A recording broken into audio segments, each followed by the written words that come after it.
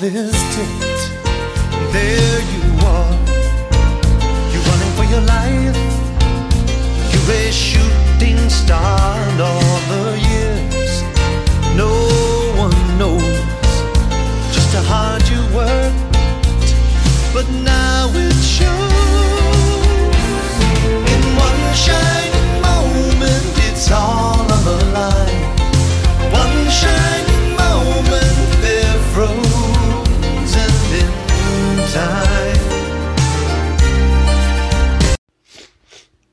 Coaches, how are you? This is Coach Kevin Furtado. Welcome to episode 116 of the Championship Vision podcast.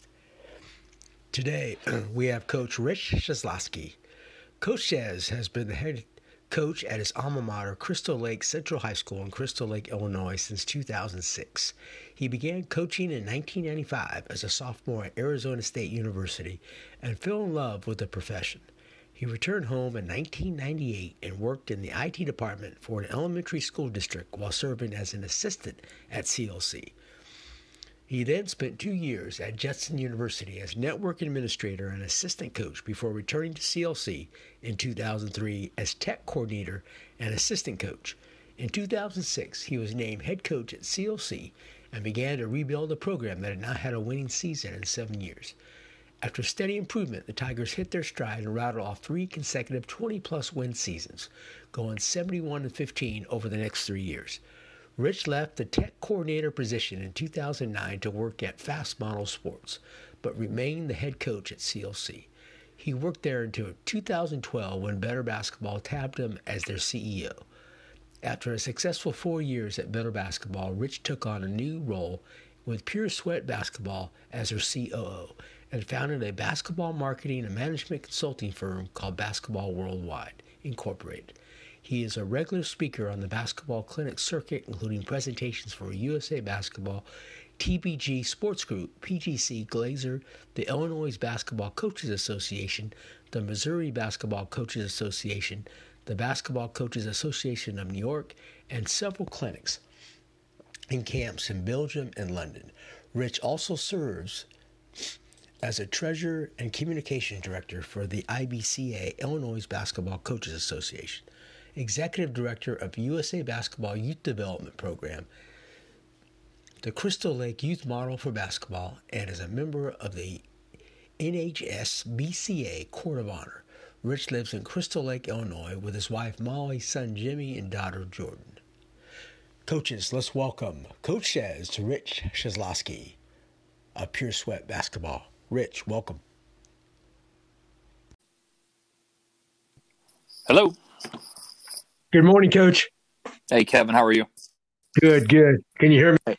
Yeah. Can hear you fine. Absolutely. Rich, thank you so much for joining us. I know you're a busy guy. I'm not sure how much basketball right now you're teaching, but I really want to kind of get an update on what you guys are doing right now. But, hey, tell me, I've read so much about your story and kind of your journey and so forth through coaching. Tell us, start from the ground up and how you created this great passion for the game as a youth and how you created this love for the game. You know, it was interesting. It was an injury. I tore my ACL at the end of my junior year, and I kind of spent the rest of my playing career, so to speak, being a player coach. I really, I couldn't do the things that I had done previously back then. I mean, this is the mid 90s, so ACL injuries took a lot longer to recover from. And I was able to, chart plays and things for football senior year, but I couldn't play yet. Basketball, I just wasn't back yet. But I remember over that summer, having the team over we had a court in our backyard, and we ran practices and skill sessions and things like that there that summer. And then when I went to college, I went to Arizona State University, and a buddy of mine was just going to apply to be like an intramural coach at a local junior high at Hendricks Junior High. And he asked me if I wanted to go with, so I did. And I mean, I ended up coaching, I believe, a 7th grade B team or something out on concrete courts with, steel rims and chain nets, and right. It didn't matter to me. And the first game that we played where I saw a kid do something that I had taught him in practice, I kind of fell in love and realized, you know what, this is what I want to do. I want to teach the game to players. And then through that, started going to coaching clinics and things of that nature. And I think that's really where my passion grew to the point it is now, because I remember being at one of the very first, I've gone to the Final Four, obviously not this year, but I've gone to the Final Four for like 21 straight Final Fours. And I go for the coaching convention, not so much for the games. And sure. I remember one of the very first conventions I was at, I was sitting there listening to a speaker and taking notes, and there's a guy in front of me just writing furiously, and he's got all these, pieces of paper falling out of his big binder that he had with him. And I mean, this guy was into it. And at the end of the presentation, I kind of just peeked around. I wanted to see who the guy was. And he stood up and turned around. It was Don Meyer. And I'm sitting there thinking, man, This guy is like one of the coaching legends on the Mount Rushmore of coaches. And here he is trying to get as much as he can from another coach as possible. And to me, that just kind of shaped my view of teaching the game, not just the players, but to other coaches as well.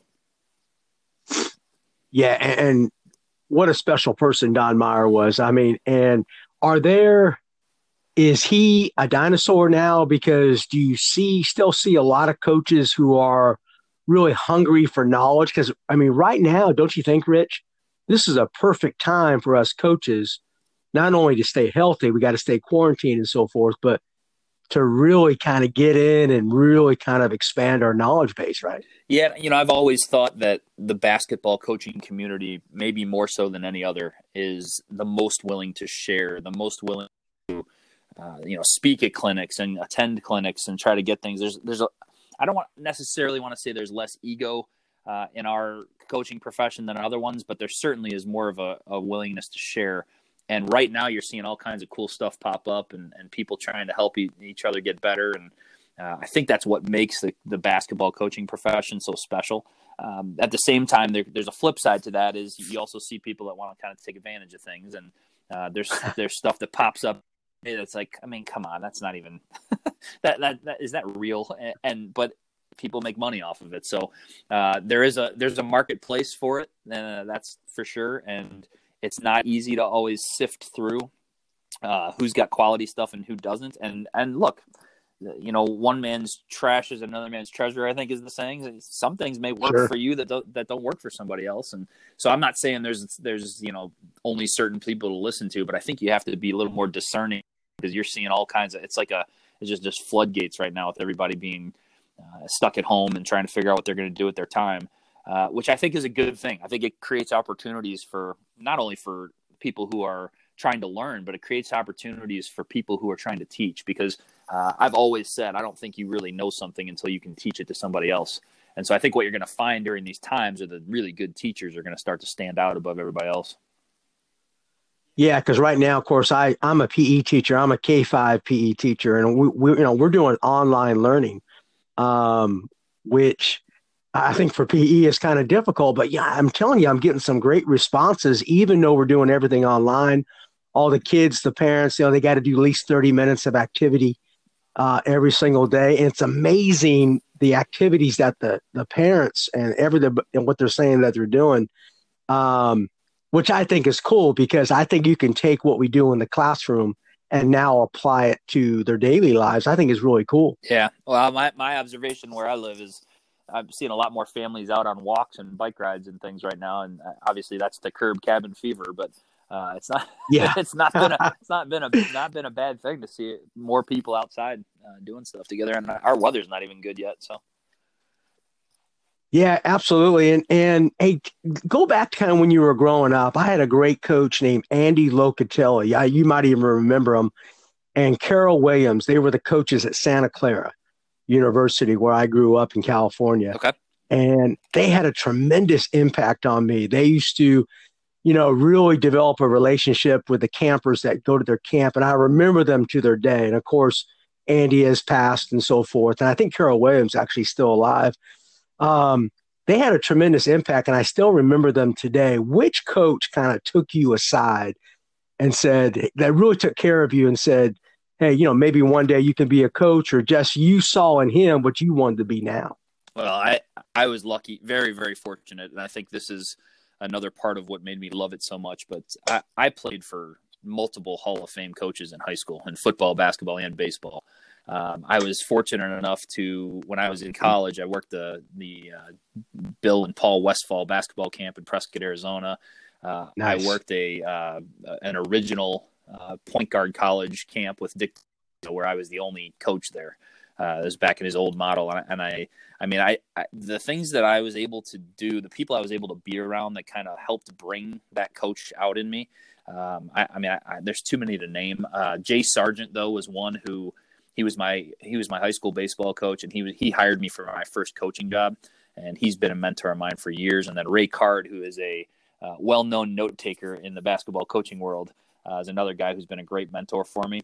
But the big thing for me is just being able to learn from as many people as I was able to learn from. I never really went into situations kind of acting like I had it down and knew it all. And I think that served me well. And I'm not saying it's, I think I just got lucky.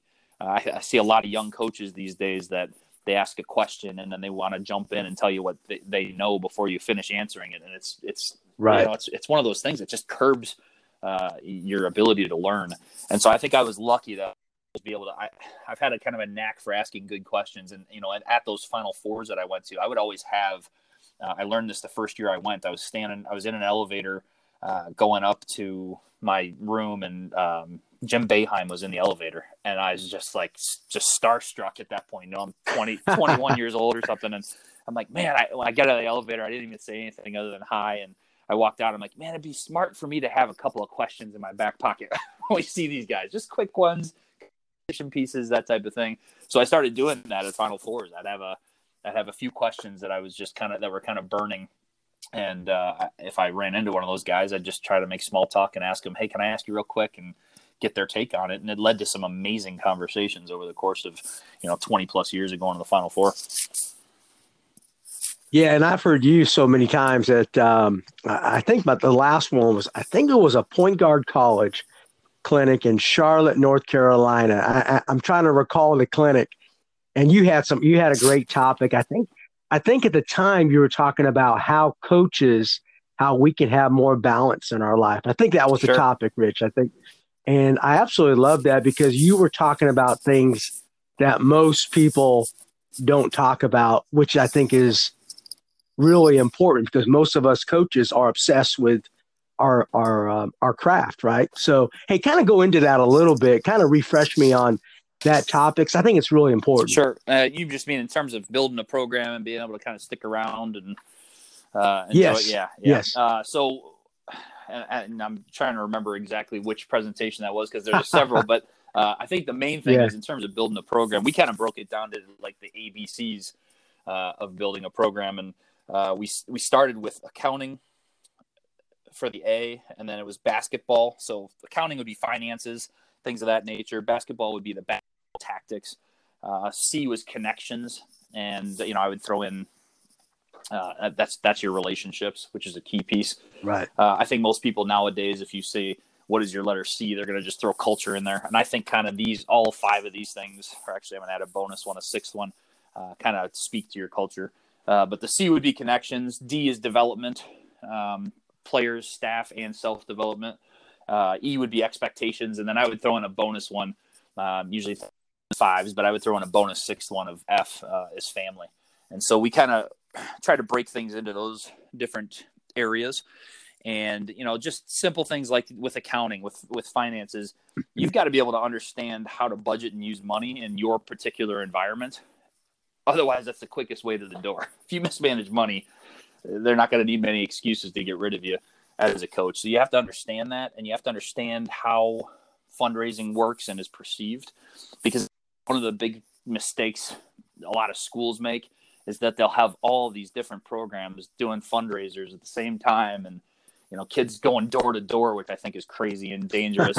But everybody's hitting people up in the community for money. We try to take a different approach and have our kids work for it. So we would try to find projects they could do over the summer, or we would run our own summer league, that type of thing, and have the kids work it. We would run tournaments and have the kids work it to kind of raise the money through work, which I think gave a feeling of earning to the kids. And then on years we did well, I think things that make a lot of sense is, go spread the wealth a little bit, because if you do really well in raising money, and there are other programs out there maybe that are struggling, they could do things for you for game management. I mean, if you think about it, you could hire the baseball team to film your games, or hire the swim team to be hosts when another team comes to your school, or hire the tennis team to run halftime entertainment, that type of thing. I think there's stuff that you can do once you start doing well that then spreads to the rest of the athletic department and the rest of the school community that can really help your program. In terms of basketball tactics, that's just you have to stay on top of things. This is what you're talking about. So we're so interested as coaches a lot of time in our craft that we put the blinders on, and we just want to learn the new offense or the latest defense or the latest rebounding drill, or I want to go to a clinic and get as many ideas that I can use in practice as possible. And that topic that I did and those clinics that PGC and Glazier put on together, for one, and there are others like this, they tried to have a big component of the rest of it. For me, the basketball tactics part is one piece of this. It's it's one of 5 or 6 things that you have to worry about. You have to be a good coach. You have to understand the game. You have to really take the time to study the game. You have to really take the time to study teaching. I think that's important as well.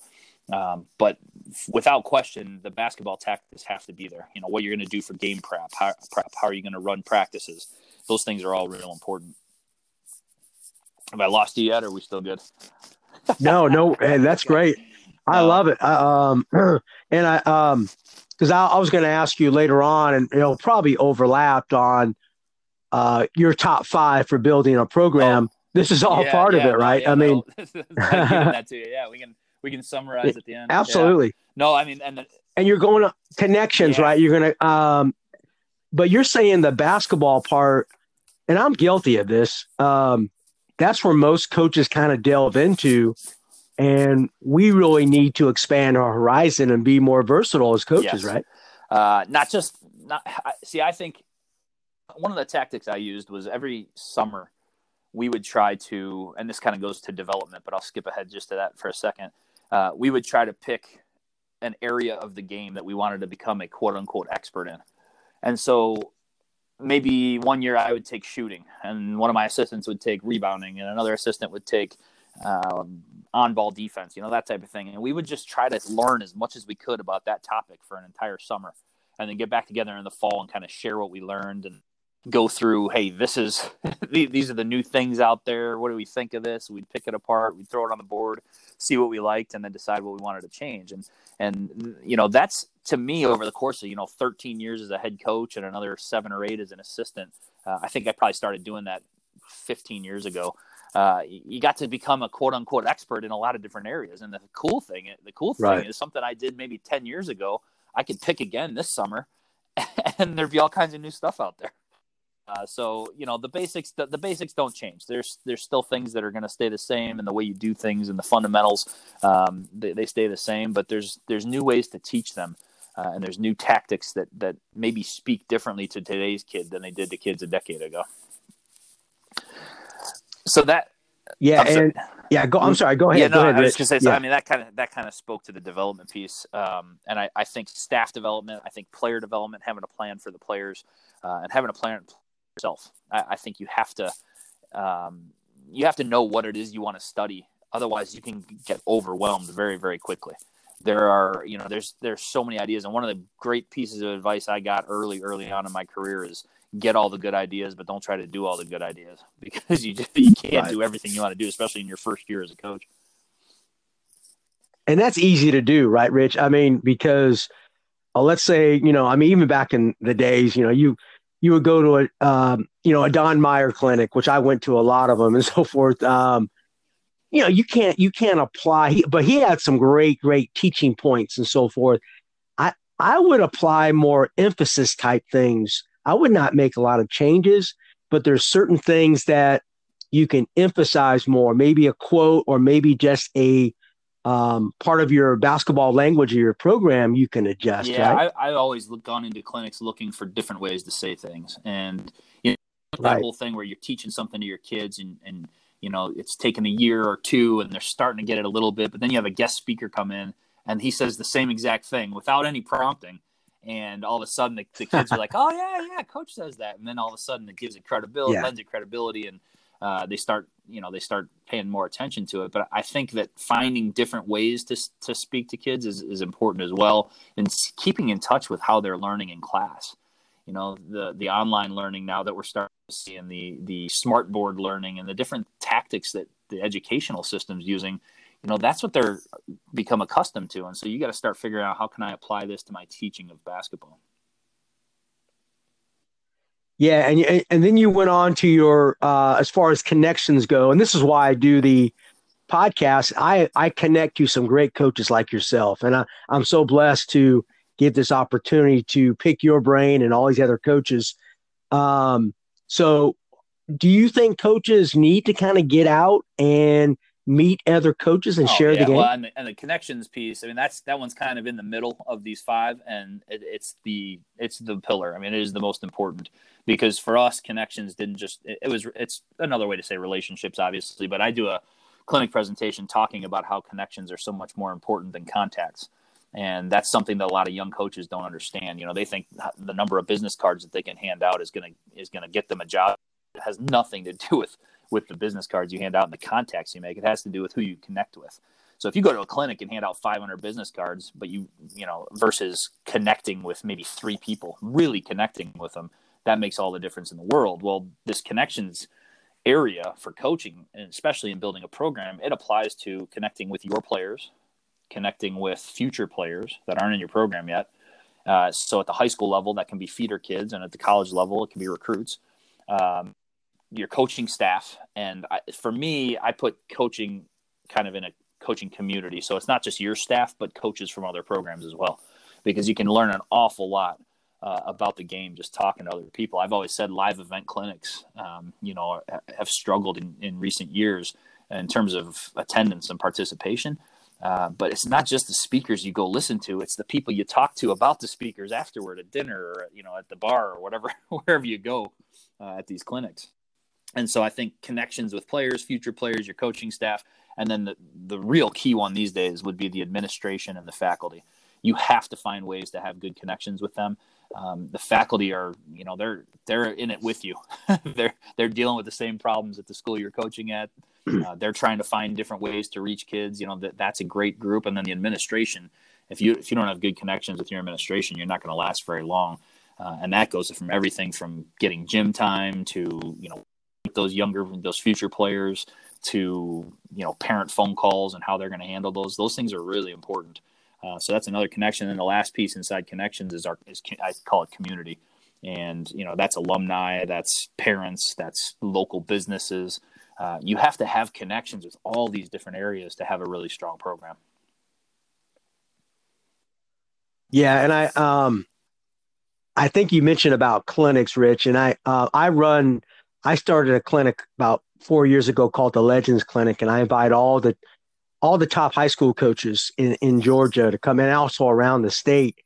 Man, it's hard to get. I mean, I'm talking about really good coaches. It's hard to get people in the gym. I mean,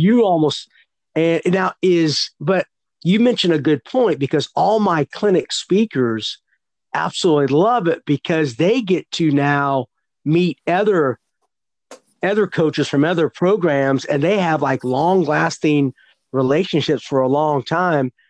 How can we fill the gym more with these live clinics? I mean, what can we do as high school coaches to increase that? Well, unfortunately, right now we can't do anything because we're not supposed to be exactly. around people. But, once that dies right. down, though, I think that the thing that for me really needs to change to get more people in the seats is you need to stress those connections at the clinic. So a lot of times, you sit in the bleachers and you sit there all day, and you're in there for 8 hours with a few bathroom breaks, and you get bleacher butt and you just listen. I think making it more interactive, not just between speakers and the attendees, but the attendees and the attendees, I think will be more powerful. I think it'll make people want to go back for more. So rather than maybe sit in the bleachers for 8 hours, maybe it's all breakout groups, and these speakers come in and they've got to do a little bit longer commitment, which I know is going to be hard to do with some of the big names, but having it be more of a personal experience where, you're getting 8 to 10 guys in a room with them, or maybe it's 20 to 30, and it's a little more intimate experience, and they're getting to ask questions and be interactive. I think that's going to be more valuable. I think that human connection, when we come out of this whole thing here, that human connection is going to be something people are really missing. And so I think that'll be a big piece of it.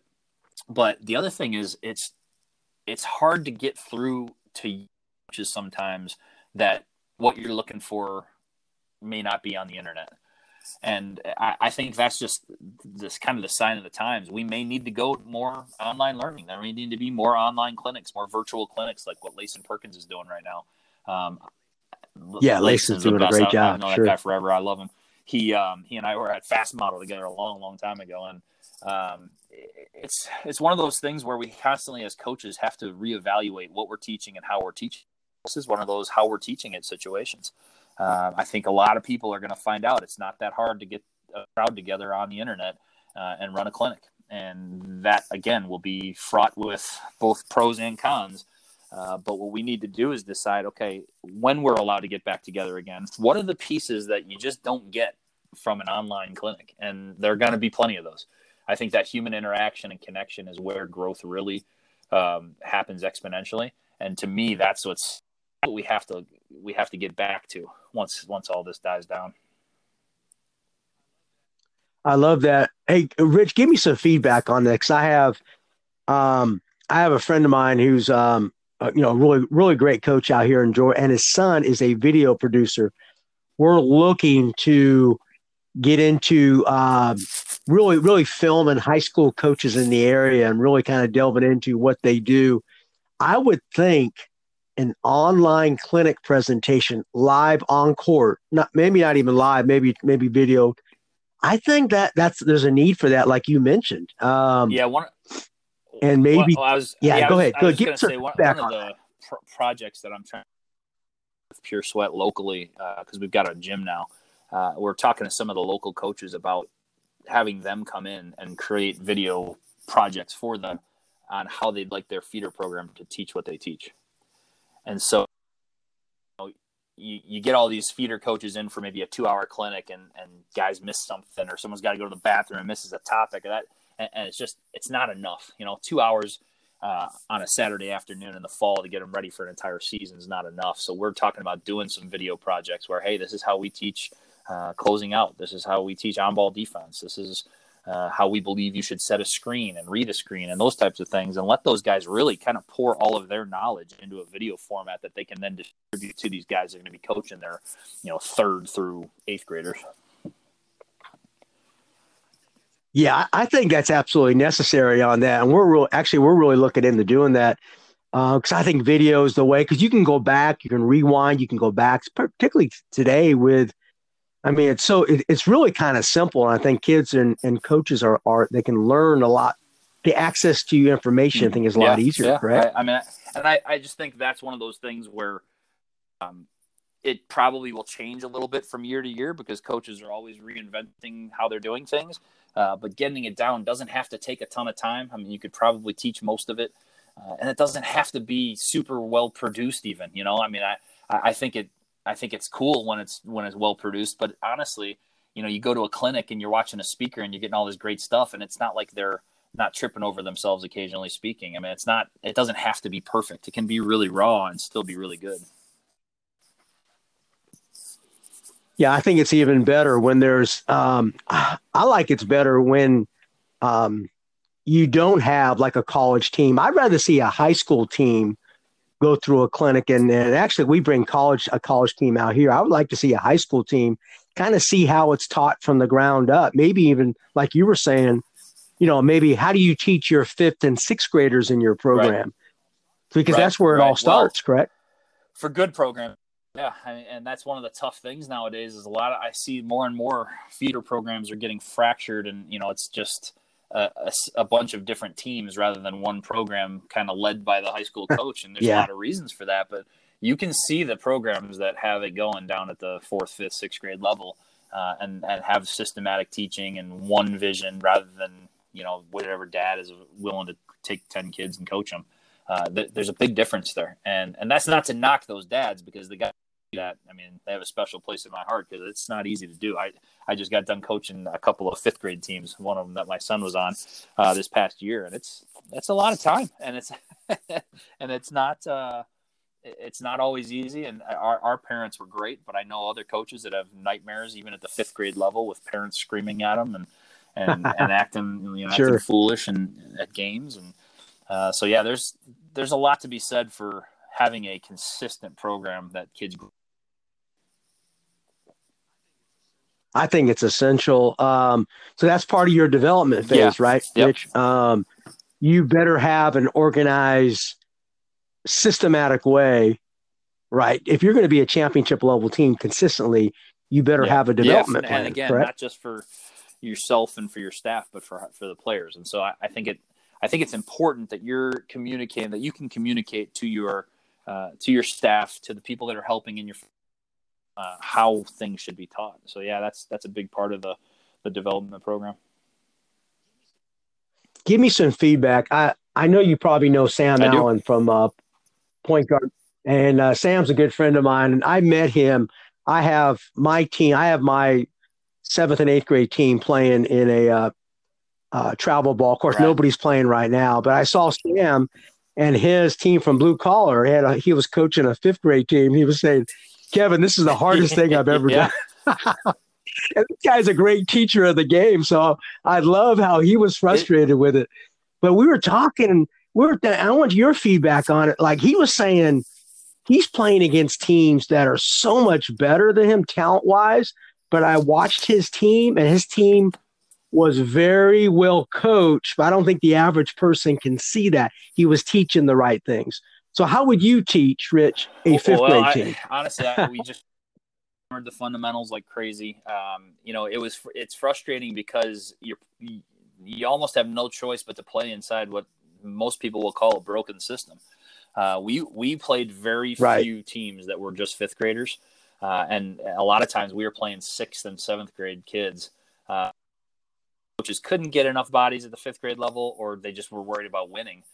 We faced presses. We faced every zone you could imagine. I mean, everything under the sun. Right. I'm not anti-zone at all. I mean, my last year at Crystal Lake Central, we ran ball press, and I'm not anti-zone. However, if you're just playing zone because sitting there in a 2-3 and maybe trapping every pass is going to make you win the game, you're not really teaching your kids slides or anything. It's just just stand in these spots and then get the rebound. That's not teaching, and that's where I think zones get a bad rap at the lower levels. Is they're not actually teaching the zone; they're standing in a zone, and maybe pass. The problem is you've got all these different rules and all these different tournaments. Some you can press, some you can't. Some you're going to be playing kids your age, and other ones you're going to be playing up a grade level or two. And at that age, that's a huge, huge difference. I mean, the difference in a 7th grader and a 5th grader is like body hair and BO. It's real. It's real. It's like a foot at every position. And unfortunately, whether you like it or not, basketball is a discriminating game.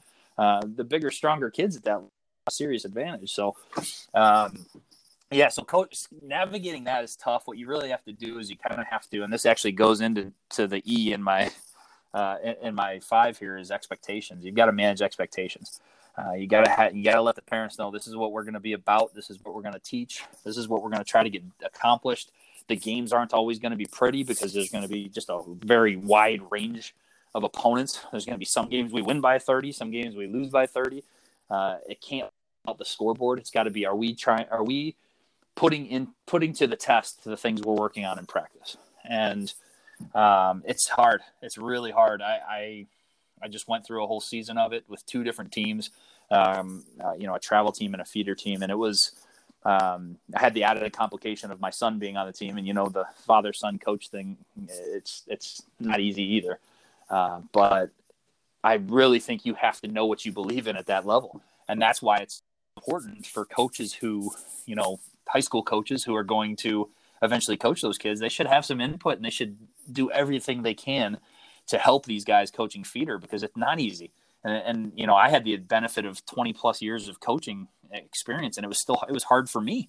And so for a dad who's just doing it out of the goodness of his heart, or, loves basketball or played at a high level and hasn't coached anything, that's really overwhelming. And it can very quickly become about the scoreboard. It can become all of a sudden be about what are we going to do to win? If we put in this 1-3-1 zone, we're going to win. We're going to win games, but right. At what cost? Are the kids learning the 1-3-1? Are you actually teaching the slides and rebounding positioning on a shot? And are you teaching the things that they're going to need to know to run it effectively against a good team?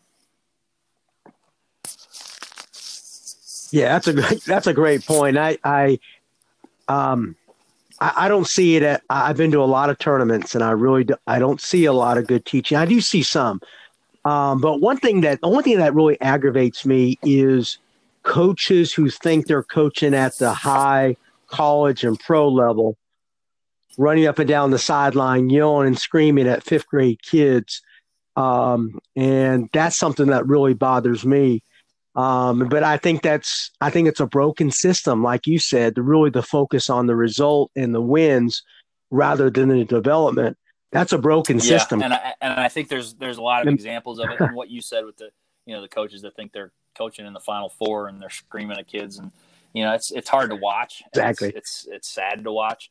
But that I think if you were to I always try to put myself in their shoes and try to figure out what their perspective might be. If it's about their ego, then that's wrong. If it's just that they're passionate and this is the only way they know how to show their passion, well, then have a conversation about that. But the other thing that cracks me up, I see parents of like 5th and 6th graders filming the game. I always want to ask them, I try to put myself in their shoes and try to figure out where they're coming from perspective wise, but I always want to ask them, hey, you going to review that film with your kid after the game, or what, what's the need for it? Or maybe it's just, hey, I want to film it because the grandparents can't be here and I want to send it to them. And then that's awesome, but we tend to jump to a lot of conclusions these days. And, Alan Stein and I just got done co-authoring a book for youth sports parents that's going to come out this spring. And it's we took the approach of, look, you're not alone. Okay. There's this whole keeping up with the Joneses thing, this whole idea of, I have to do this or my kid's going to fall behind. You don't have to, take a step back, take a deep breath, take a look at what you really want your kid to be in life. And if it's a Hall of Fame football player, then okay, well, good luck to you. But those are the types of things that I just think you see. You go to youth sports tournaments, you see all kinds of things, and you jump to conclusions about what they're about. And I like to just have conversations with people and try to figure out what they're about. Yeah, and don't you agree, Coach, that my philosophy is I want to equip my players with as many skills as possible that they can handle, they can do under a certain progression. And I think that makes them so much more better and gives them more confidence. Now, some might learn it quicker than others, but to me, that's the best thing you can really do to a player, right? It's particularly in the 4th, 5th, and 6th grade, is really focus on that skill development. Is that something that's lacking now, or are we focusing more on kids that are big and strong and athletic, I don't think more the skill athleticism? Development is lacking. I think there's lots of people out there that are doing a really nice job of teaching it and teaching coaches how to teach it.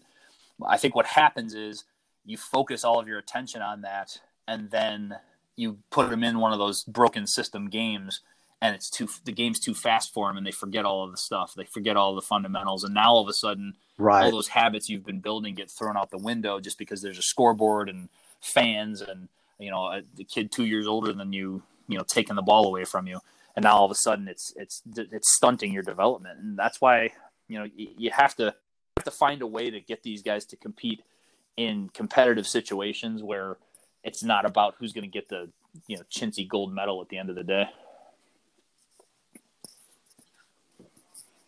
Yeah, well, you walk in these tournaments, they have all the trophies right in front, things like that.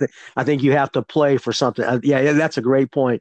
And actually, Sam and I were talking about that. It's why do we have all these trophies in front? Maybe they should be playing for something else. But your next, you talk about manage expectations. Yeah, so the E would be would be expectations. Yes, really, go ahead. This is kind of where you create your vision. And I think a lot of times when you're building a program, the mistake a lot of young coaches tend to make is they can't articulate their vision for the program. And if you can't sit down and articulate, this is what we want to be about, this is what my vision for us as a program is, then you need to do some serious thinking and some soul searching, because that's going to then kind of shape, mold, and everything else you do. So expectations is, what we expect from our players, what we expect from our coaching staff, how we expect our fans and our parents to behave in the stands and in meetings. Those expectations kind of that's almost the result. It's how you gauge whether or not what you're doing is working. These are our expectations. Will you meet those expectations? What will you do to raise the bar? How do we raise the level of these expectations and get to a higher level point? But if you can't sit there and articulate your vision and your expectations for your program, then you don't really know if it's working or not. So I think that's an important piece in building a program as well. Yeah, and other than the fact that, hey, you're trying to win a region championship, right? Yeah, I think we all put we that. said that in our program. We said, listen, one of our goals is to win state championships, and that's not to say that we're going to do that at all costs. We have other things that are important too. Like we want these to be positive members of their school and community. That's important as well. We want them to be good students. That's what they're here for. But you get to that level when they get to high school, now those scoreboard does matter. And now, kids are going to get weeded out and cut from teams and that type of thing. And coaches can lose jobs. Those are things that becomes real life. And so you have to have expectations around everything though. How we're going to dress for games, how we're going to warm up. Hey, this is NBA skills coach Drew Hanlon of Pure Sweat Basketball, and you are listening to the Championship Vision Podcast. How we're going to practice, what our team rules are going to be, what we're going to hold each other accountable to. Those are all expectations, and winning is usually a byproduct of how well you meet the expectations in all the other areas. Yeah, I totally agree with that. And let's be honest, not all expectations. Every program is going to be a little bit different. You might run it a certain way, and these other programs might allow their kids a little bit more freedom. So everybody has different expectations. Right. It's not always going to be the same thing at all. There's, one of the things for our program for years was handshakes and eye contact, and obviously now that would get changed a little bit. But we would find some other way to show respect. We would right. bow, or we would do something along those lines. But yeah, and some people may think, that's not something I really think is important. That's fine. One of the other things that goes along with that whole get all the good ideas, don't try to do all the good ideas, is you have to coach to your personality. You can't try to be someone else. You look at the guys that have had success in coaching, guys like Greg Popovich and Mike Czeslawski and Bobby Knight and John Wooden, and none of those guys are like each other. They all took very different approaches to how they teach the game and how they coach, and there's not one way to do it. And if you try to be someone you're not going to last, because you're just not going to have your gut instincts are going to go against what you're preaching, and you have to be able to live what you are teaching kids. Yeah, and that's the hardest thing to do, is to be yourself, right, in coaching. Isn't it? To me, everybody says it, but it's so difficult because we try to emulate all the successful coaches. But I think you can take a bits and pieces of them, but you do have to be yourself, right, Rich? I think the guys that try to be someone else are the guys that don't last very long. Yes. Guys and girls. Coach, tell me, absolutely. Tell me how this virus is going to affect us for the future. Each day there's somebody else getting the virus, whether that's a pro athlete. Yesterday was Sean Payton, Kevin Durant. How is this going to affect not only our society, but our game of basketball? And when do you think we're going to get back into playing even high school sports? I could answer that question, but I can't even speculate. This is unlike anything we've ever seen. I think they're, like all things, there are going to be benefits to it, and obviously a ton of detriment as well. The benefits, I hope, are people starting to appreciate how good we have it, especially in basketball. My son is outside in the driveway today. It's 28 degrees outside. He's shooting because he misses it. And, he just wants to go over to his buddy's house and play. And he kind of keeping him away from that. I said, look, you guys can go out and shoot hoops in the driveway, but I don't want anybody in each other's houses. It's just, you have to look at things completely differently now. But I think it's going to give us so much more of an appreciation of just being able to go walk down the street and visit a neighbor, or go down and, to the park or to the gym and play basketball. And, these things that we're kind of depriving ourselves of for the greater good right now are things that we're going to miss. And hopefully the things that we take for granted in life, we don't take for granted quite so much anymore. In terms of when we're going to start playing again, I mean, with the NBA, I don't know. I don't know what that's going to look like. I think there's a logistical problem with trying to play into the fall. I think as the more and more guys are getting it now, you have to worry about, what if we start up and then someone gets it again and we have to stop, or what if they do somehow get to an NBA Finals, right? And, it's LeBron and Giannis, and both of them come down with it. Well, and then now they have to sit out the finals, and that, I mean, it's just, there's so many things to think about that you have no control over. I think we have to be very, very careful with when we start doing those things. And it's horrible. And I feel so bad for those athletes who are seniors that don't get to play in tournaments. But one of the things I heard Gino Auriemma say the other day that just really hit home for me was, look, every parent wants their kid to play in the NCAA tournament. He said, until their kid contracts it, and that's somebody's fault. And I just think we have to be safe. We have to be careful. We have to look out for each other. Basketball is what we love. And what's amazing is we're finding other ways to express that love. This virtual coaching clinic that's out there, these trainers getting online and taking kids through workouts, K through 5 PE teachers giving 30-minute activities for kids. I mean, you're finding new and different ways, people safe, but also keep them engaged. And I don't think that's necessarily a bad thing. And, you look around everywhere, and I'm guilty of this as much as anybody. And you're constantly making the excuse of, I don't have time. I have too much on my plate. I'm driving our 3 kids around to all these different things. And this is a big pause button, man. This is going to be the biggest reset button we ever get in our lifetimes. And so the habits that we create reset time are going to stick with us when we come out of it. And I think we need to be aware of that. I think people need to stay engaged and keep feeding their brains and keep working out and feeding their bodies but doing it in a way that you're not going to infringe upon somebody else possibly. And honestly, I think if we'll just do that, and here I said I have no idea, and I've got all these ideas.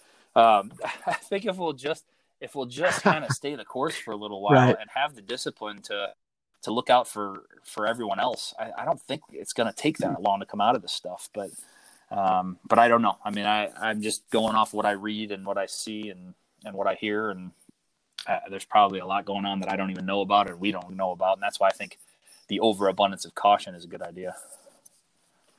I'm sorry, you go ahead first.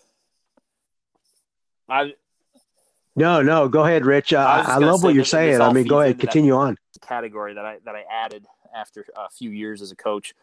So we have the A, B, C, D, and E, and then the sixth one is a bonus. That's the F, which is family. And I think it's so important, and obviously this whole situation speaks to this.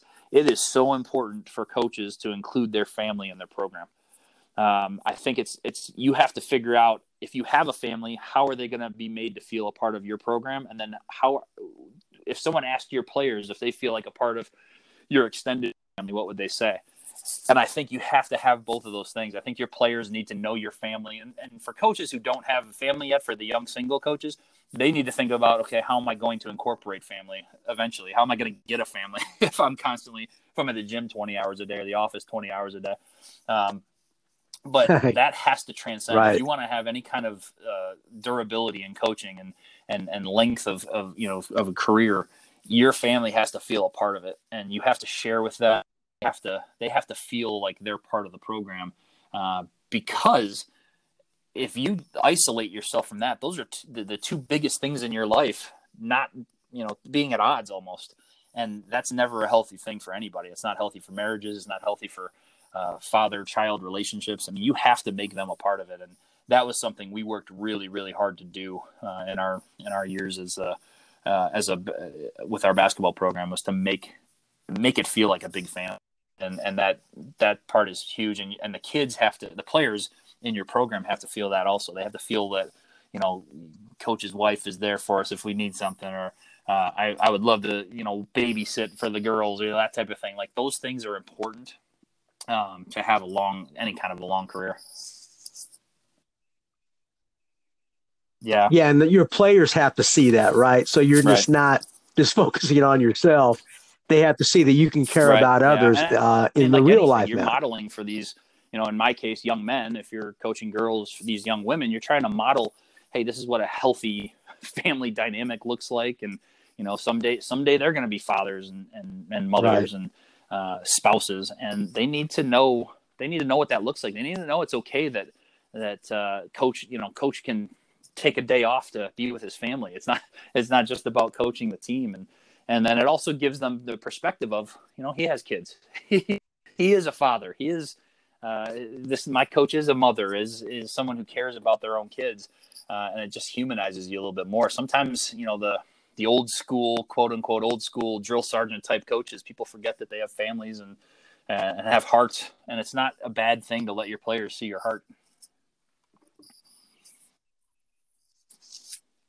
Right. And I think you mentioned something, even a positive sign of the virus is people are spending, more times at home. I think there's a lot of coaches' wives out there probably saying, I haven't seen him in a long time. Guys saying, hey, day 4 of no basketball, I met this girl sitting on the couch. She's my wife.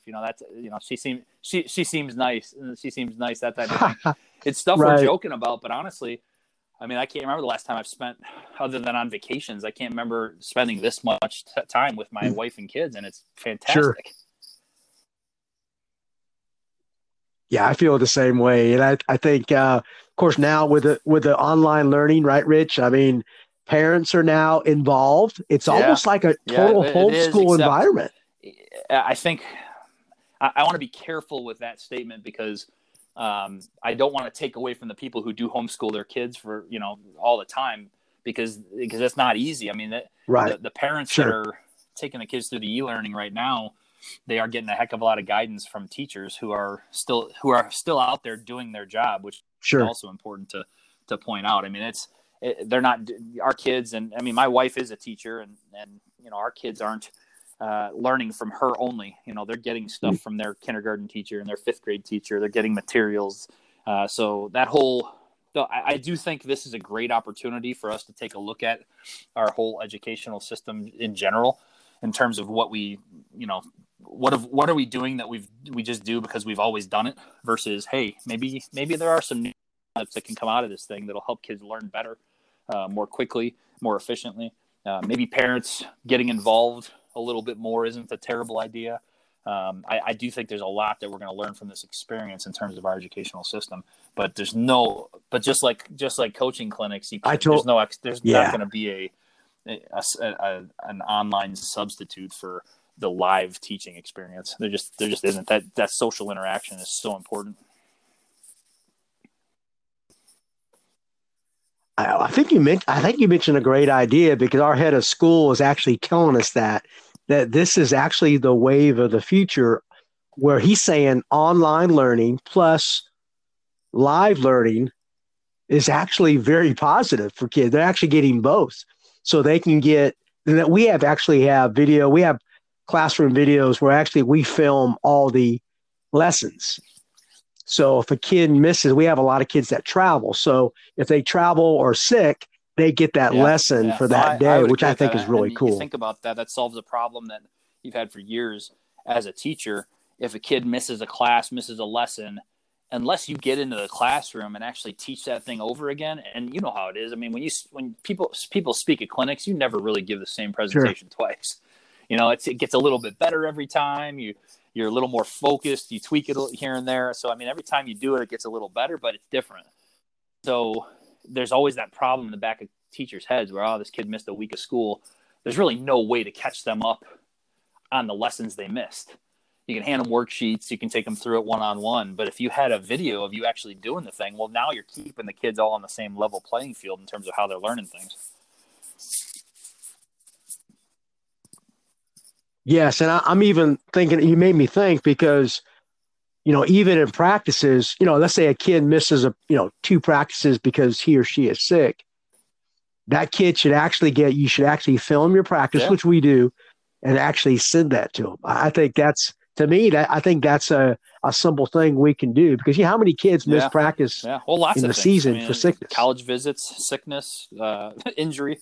There's all kinds of things that can cause it. So, yeah, like I said, I think the way to go into this whole quarantine lifestyle is to try to get better, try to learn, try to solve problems that now we are forced to solve that we haven't really been forced to solve in the past. Absolutely.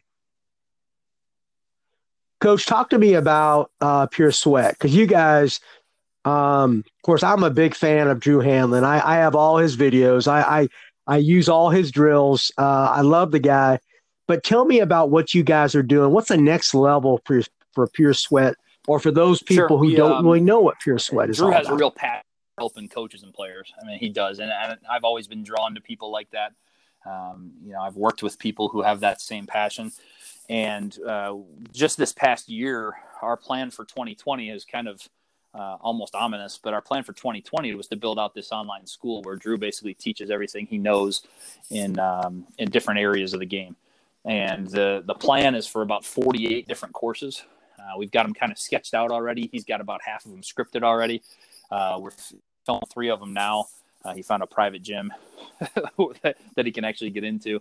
He's filming 3 now, and we've got 5 up right now with another one about to launch. But the idea is basically to help coaches and players that can take these courses and go through things and learn. So it's kind of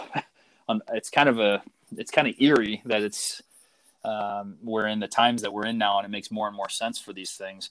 But Drew and I talked the other day. I said we have to be real careful here, because this was our plan prior to all of this, and I don't want things to come across like we're trying to take advantage of a bad situation. I said our focus needs to be on let's make the best of a bad situation. Right.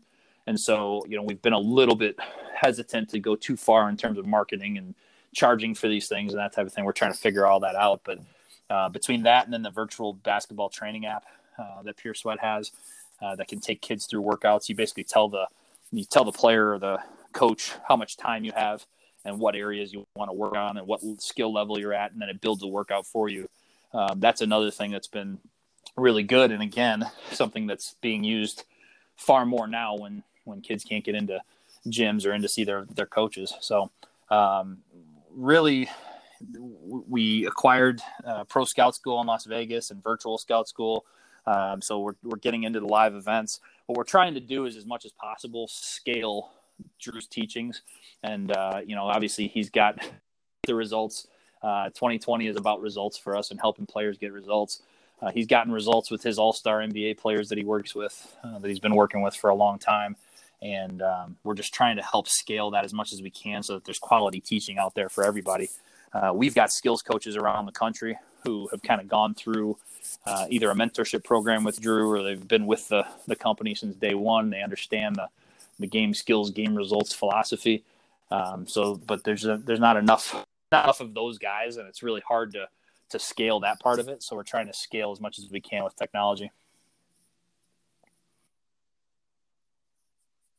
And how can you connect? I coach high school girls, and how can you connect with a high school coach? How could we connect with you to get the most benefits? So if I have, I'm going to have a pretty talented team, kind of mostly guards.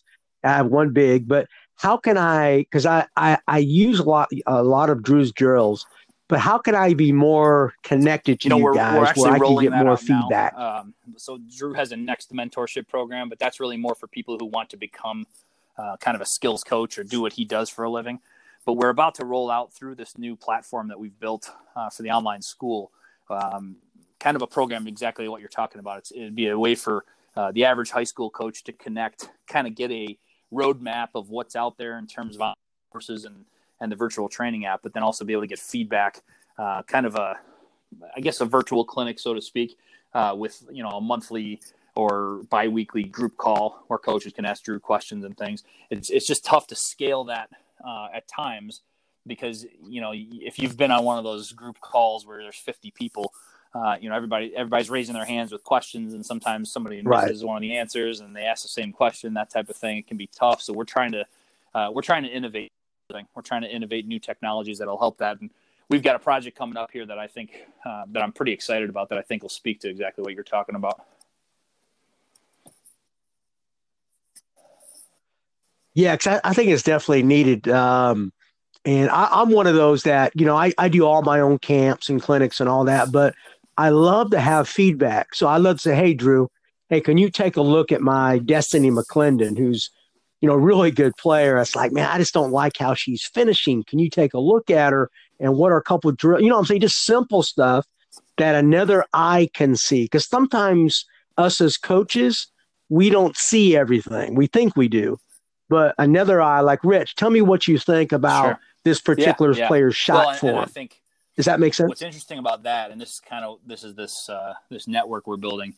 What's interesting about that is everybody's going to see that a little bit differently, and maybe somebody says something that's the same what you're saying, but the way they said it clicks with the player a little bit better.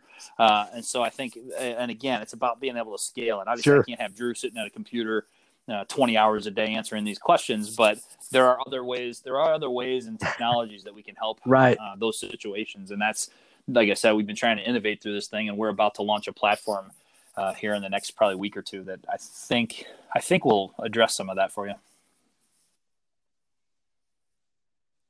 Yeah, that's really cool, because I think I had John Beck. I know you know John probably. And I sent him a video of Destiny and so forth, and he sent something back to me. And it was just great feedback. I mean, he has more insight into the skill development game than I do. So I'm always looking for expert opinion. But don't you think, coaches, we need to be more humble, have more humility, and not be afraid to seek other coaches' advice? And it might be critical. Through in my seminar topics, when I'm talking to young coaches in particular, that you do have to humble yourself. I'm doing right now, one of my favorite presentations to do is how to go from know-it-all to over yourself in 4 life-changing moves. And that presentation talks about needing to humble yourself in order to learn, because it's kind of like what we talked about earlier, that young coach who asks you a question and then interrupts you while you're answering it to kind of jump in and say, yeah, I know that, or this is what I know. That is the biggest roadblock to learning, is feeling like you already know, and one of the things I talk about in that presentation is, listen, when you meet somebody and you're talking to them, they are the most important person in the room. You already know what you know. Find out what they know. That's something that not enough coaches do, because a lot of times, like you said, they're kind of, it's almost an ego thing. They don't want to look dumb, or they don't want to show a chink in the armor or a weakness by asking a question, and that's the wrong way to approach it if you want to learn.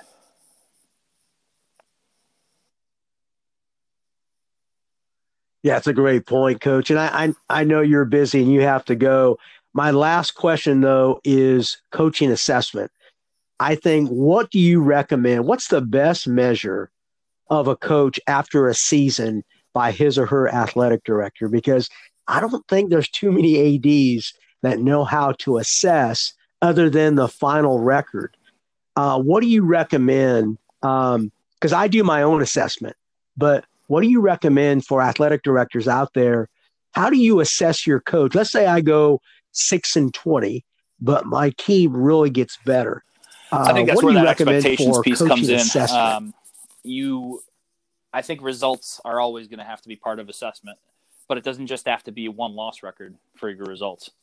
Maybe your team GPA was 3.7 and last year it was 3.2. Maybe you did 5 community projects that helped the school and the community around the school.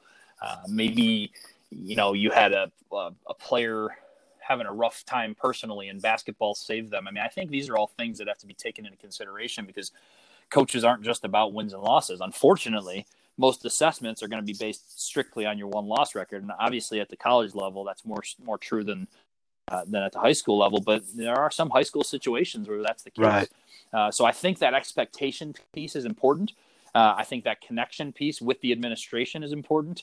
And if you align those two things, you have a relationship with your athletic director or your principal, and you're aligned on what the vision of what to expect is, then the assessment should be pretty easy. It should be, here's the expectations you had for this season. Here are the results. Did you do a good job or did you do a good job? If you didn't do a good job, what's your plan to raise, get to those expectations next year? And if you did do a good job, what are you going to do to raise the level of those expectations for next year? I think that's what assessment should probably be based on.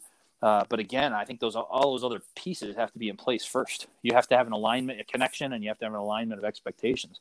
I don't personally believe that one loss record tells the whole story.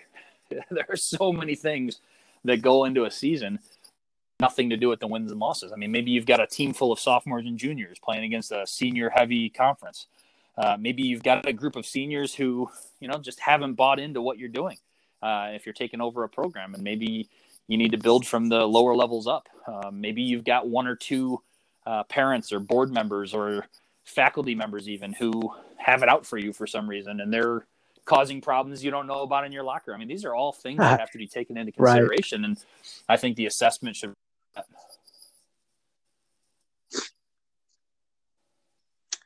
Yeah, those are great points. And some of those things, like you said, are kind of out of your control, but there's a lot of things I feel a coach has in his or her control, right? And particularly, you have to would you recommend that coaches need to assess and reevaluate themselves throughout the season and at the end of the season? I don't think there's enough of that.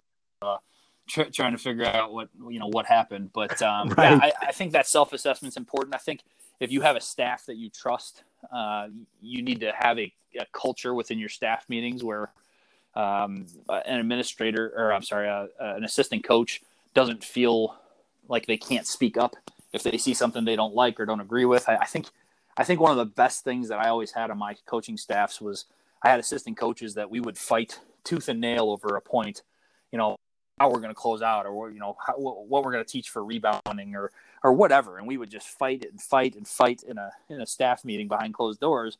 And then whatever we decided on, whatever I as the head coach decided on, that assistant always backed it 100% like it was his own idea. I think that's a huge dynamic to have in coaching staffs. And the same would be with the assessment. They have to be able to speak up. You have to have assistant coaches who aren't afraid to say, "Hey, coach, I just don't understand this. Why are we doing this? This is what I see is wrong with this." And then that can be a good thing for a head coach. You can then sit there and defend your stance, and change their mind even, then maybe it isn't so bad after all. Perspective is important. And I think what has to happen in those assessment situations is, if you're a coach and you know what you believe in and you can articulate and defend what you believe in and why you do the things you do, then as long as you stick to those principles, you should be able to look yourself in the mirror every morning. You should be able to sleep at night. And if other people out of your control have a problem with it, this goes back to you have to coach to who you are. So maybe it's not meant for you to be in that job right. for 30 years, because the people around you don't agree with you. But if you go try to coach to what they want you to be or have the policies that they want you to have, and things don't go well, now you're really kicking yourself because you sold out what you believe in to make other people happy, and it still didn't work out because you can't coach that way.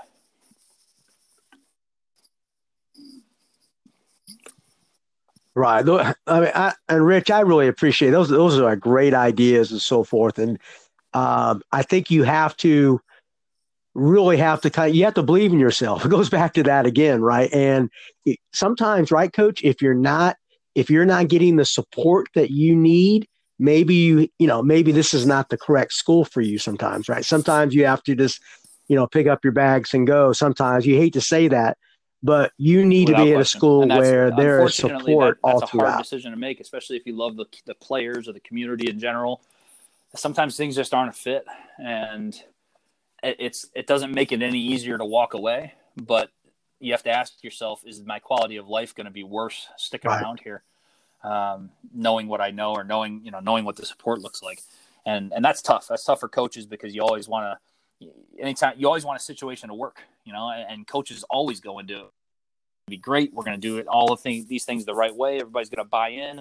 And all it takes is one person who has something against you for whatever reason, and they can grow that into many people. And so you just have to kind of keep your eyes open and your ears open and stick to what you believe in. I think that's the best advice you can give somebody. That's great advice. And is that the one piece of advice? My final overtime question is one piece of advice you would offer a new coach, maybe going to be starting this June, with his team for the summer. Is that the best piece of advice you would offer him? A little bit. A first-year coach who's never coached before, and unfortunately, too many guys like that are getting jobs these days. And I don't mean that as a knock on those guys. I mean, of course, you're going to take the first job you can get. But I think we put guys into tough situations sometimes without a support network. So my advice would actually be use this opportunity to build what you believe in. Use the resources that you have. And if you don't have resources, go looking for them. I think everybody needs a mentor as much as everybody should try to be a mentor to other people. Young coaches in particular need mentors. They need people they can trust around them. Build your support network and then build what you believe.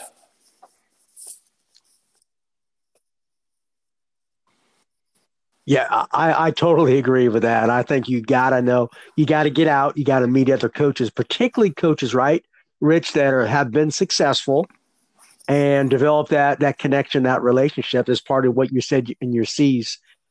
Rich, thank you so much for sharing, man. I learned so much. I really appreciate you taking the time out.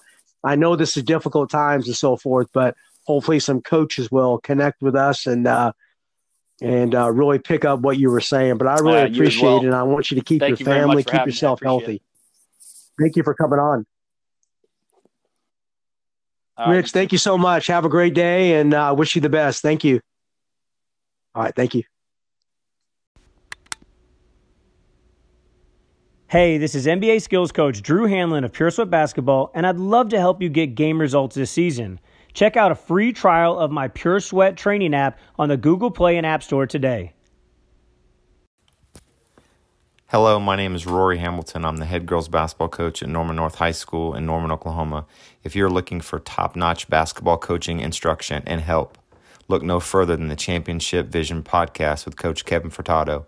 You can listen about our 5 keys to success at Norman North Girls Basketball, along with many other podcasts at championshipvision.org or listen on Spotify at Championship Vision. Happy hooping.